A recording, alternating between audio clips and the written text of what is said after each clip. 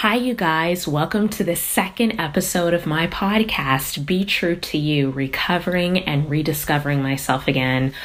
Oh my goodness, thank you so much for being here with me. And I'm just going to do a continuation. So it's going to be a little piggyback of my childhood, my backstory, and then I'm going to shift gears into some interesting stuff that I went through in my late teens through early 20s. And yeah, so let's get to it.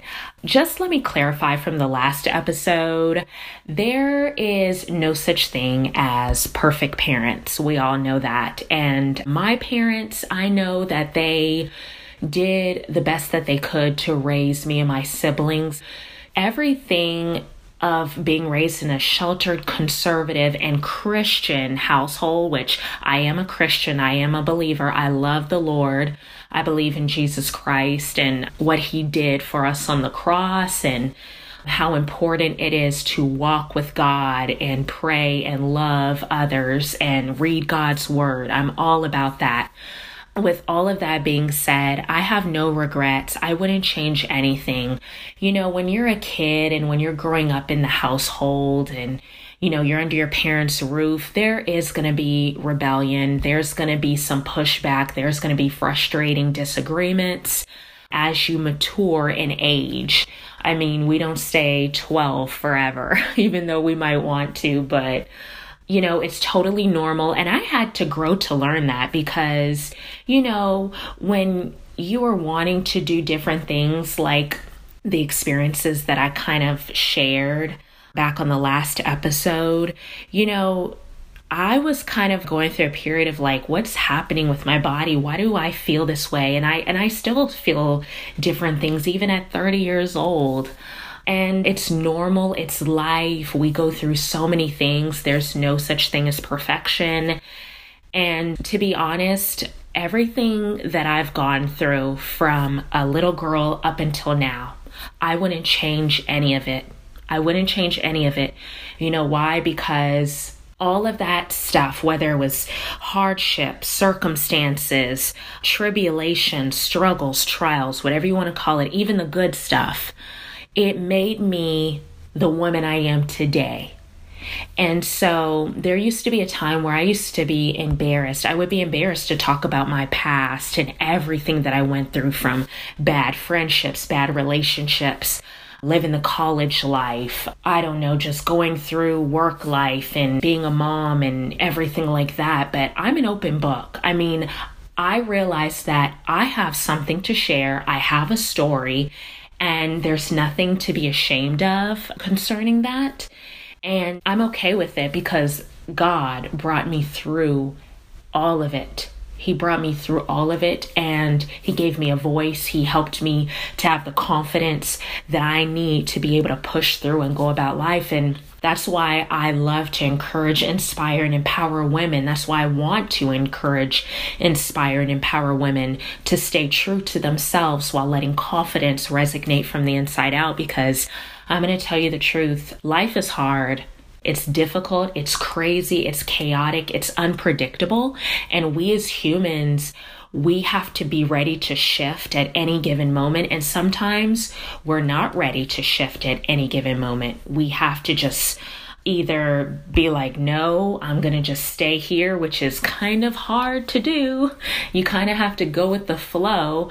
But even whether you're ready to shift or whether you're not ready to shift, all you have to focus on is the positivity in life and trust God and to breathe through it all, because the Lord is going to help each one of us through everything that we face. And so I'm thankful for just my childhood. I learned a lot. I learned more in my 20s and 30s than I ever learned in my earlier years. And I'm thankful that, you know, I was homeschooled. I'm thankful that I went to public school. I'm thankful I went to private school. I'm thankful for all of it. And God brought me through it. So as I shift from one point to another, I'm going to talk about just kind of my, late teens to early 20s. Oh my goodness. For a long time, with all of the different things that I went through, it's just been a journey. It's been a journey. And I'm not going to lie, it has not been easy. And sometimes I've questioned, like, why am I going through this, Lord? Why am I facing all of this hardship and struggle? I would blame myself. I would feel like, is it me? Is it my fault? Because I've gone through so much, from difficult friendships, like people I feel like I'll try to make a friend and they don't stick around, and I'm the nicest person ever.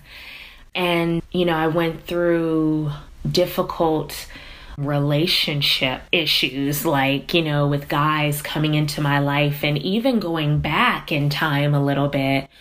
My mom got remarried, and so I had to get used to like a new dad, even though, he was my stepdad. And then he had a son, my stepbrother. And so even that was a new adjustment. So all of these different things that have happened, it's just been quite an interesting journey.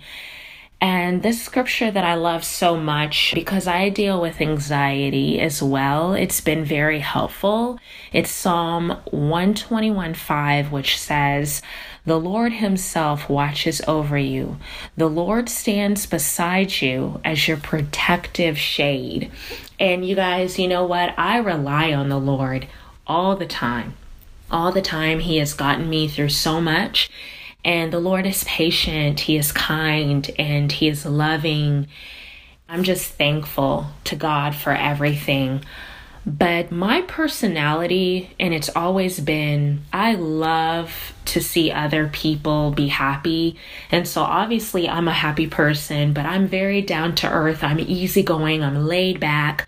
I do have standards, and they're good ones. But as we live through life, we are changing, we are growing, we're evolving, we're developing. And so life doesn't stay the same. But oh my goodness, I tell you, it's been quite interesting. It's been quite interesting. I'll tell you about one of the relationships, or I don't even know if you could call it a relationship. When I was being homeschooled, and me and my stepbrother were homeschooled kind of together, even though we were like, we're 9 years apart. I had to take him to a co-op, like I told you in the last episode, and I had to drop him off and everything like that. And, as I was going in, I was just so focused on taking him to, where he needed to be. And out of my peripheral vision, I thought I saw this guy that, he appeared cute, and I thought he was like checking me out. But you know how you're just in focus mode, trying to do what you need to do. And as I was walking out after I dropped off my brother, the guy's brother gave me a note. And I was like, oh my gosh, like I was laughing, and I opened the note, and it had the other guy that I saw from my peripheral vision, and the one that I think was checking me out. It had his name and like his number, and to give him a call. And I just laughed because I was like, is this for real? Like, oh my gosh, I go drop off my stepbrother for like 5 seconds, and the guy checks me out that quick. I mean, that is crazy. So anyway, I got in my car, and I was just tickled as I could be. And oh my goodness, ended up like this guy ended up playing on the basketball team that I was a cheerleader for. So the homeschool basketball team that I cheered for. We kind of like grew into liking each other, when you have that crush. Oh my gosh, you have all the butterflies in your stomach. All the ladies, I'm sure you guys can resonate with what I'm saying. And oh my goodness, like I had all these butterflies, and I had a major crush on him. And, as I was growing up a little bit, I would say it kind of like might have started in 4th grade. I've always been into the bad boy. Like I wanted to be with a guy that wasn't like me. Opposites attract, right? I wanted to be with a guy that just had that swag and cool vibes. And I didn't want to be with like a crazy alcoholic or a guy that did drugs or slept with every girl. Like, I just wanted him to have a little, I don't know, just a little badness to him, nothing major. And so that's how this guy was. His name was Chris. He just had that swag about him, and he was from the hood. He was from Tennessee, and he was visiting his stepmom and his dad in Virginia at the time. And it was just like history from there. Like, we held hands, we never kissed, like I was telling you about the rules in the previous episode. He would come over to my parents' house and like we would be alone, but like there was no kissing, there was no sex, there's nothing crazy that we were going to do, no drinking. I think we went to the mall. I went to the mall with Chris and his brother. Then, we went to games, the cheer basketball games, and I think that was it. That's what we did hanging out. But yeah, we were really feeling each other. I think he said he loved me, and I felt like I loved him back. And oh my gosh, I was just head over heels. But it was just a lot of like, how that guy that just feeds you or tells you sweet nothings? That's how Chris was.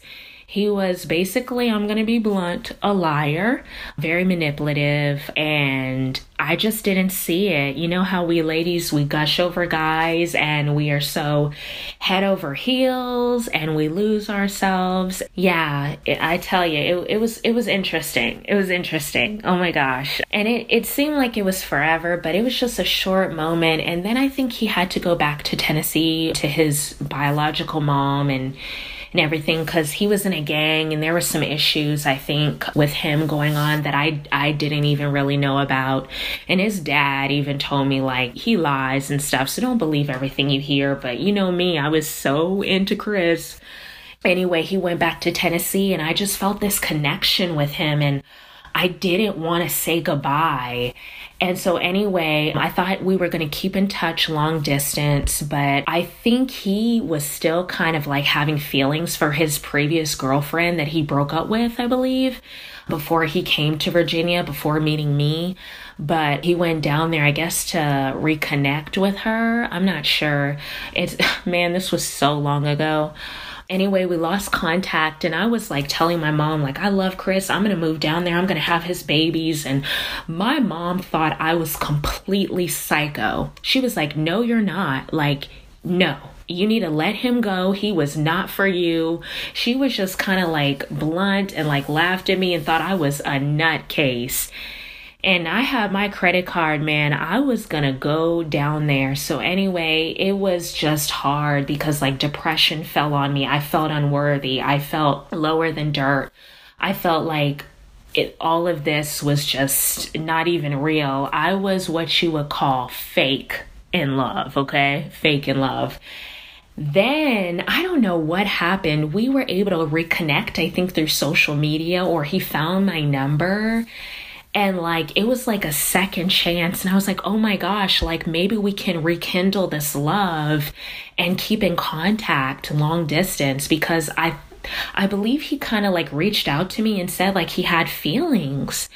And I was so happy. And then, I don't know, it seemed like out of the blue, when I called him back on his phone, some girl answered and like gave me the runaround and told me don't call him no more. And it was just crazy. So anyway, I had to accept to let him go and be like, this isn't going to work. And it was hard. It was really hard. I felt, I don't know, like Chris was very special to me at the time. And I felt like I loved him and I thought we were going to have a future. And just looking back, oh my gosh, you guys, like, I laugh because that's what you call lust. I was not in love. I was in lust. That was quite interesting. Oh my goodness. And so God really had to restore and replenish and rejuvenate my life. Because, when you go through that heartbreak, you feel like you can't even live anymore. You feel it's a terrible thing. And so I'm going to shift gears to the next guy that came into my life. Oh my gosh, his name was Evan. Oh my gosh, Evan. Evan was what you would call a cocky, arrogant, sarcastic type of guy. He was flirty. He was a joker. I met him at a youth group barbecue, and he was so funny, so like charismatic or whatever. I just was like vibing him. And it was weird because he did not seem like my type at all. And he wasn't really a bad boy. He was more of like a nerd.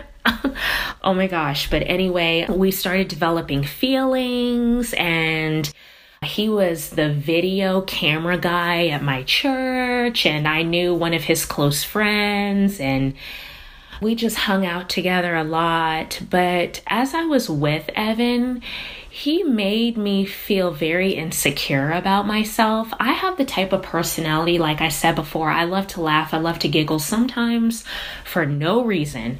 And he would just kind of like, I don't know, he just wasn't vibing that at all. And I felt like he talked down to me a lot in a way. He just made me feel insecure, just by the way he would respond to some of the things that I would say, because I'm going to be honest, I can be naive and gullible at times, and Evan was more mature in that realm. And so, yeah, that was, I don't know, anyway, I was just still liking him, and we just kind of went out, we went different places together, and it came to a time where he had to just be like this, he wasn't feeling this. He didn't think this was going to go anywhere further. And he basically like broke up with me.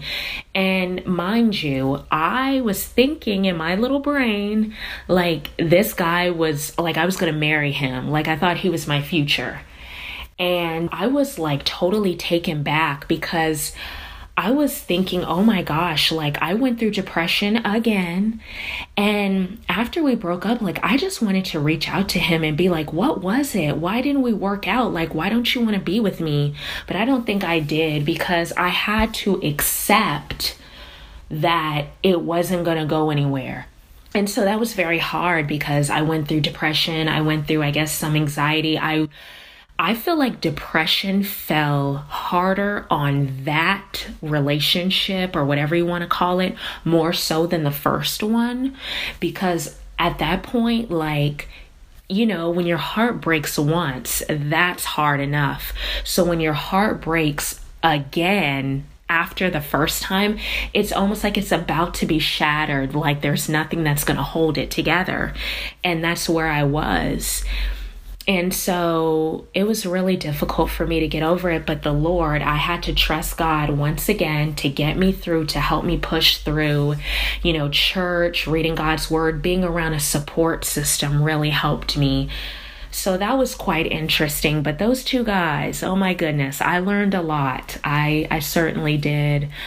But in the next episode that I bring to you, I'm going to share with you some more about another relationship that turned into a marriage. So that'll be quite interesting. So you guys hang in there, stay tuned with me. I appreciate you so much, and I will be back.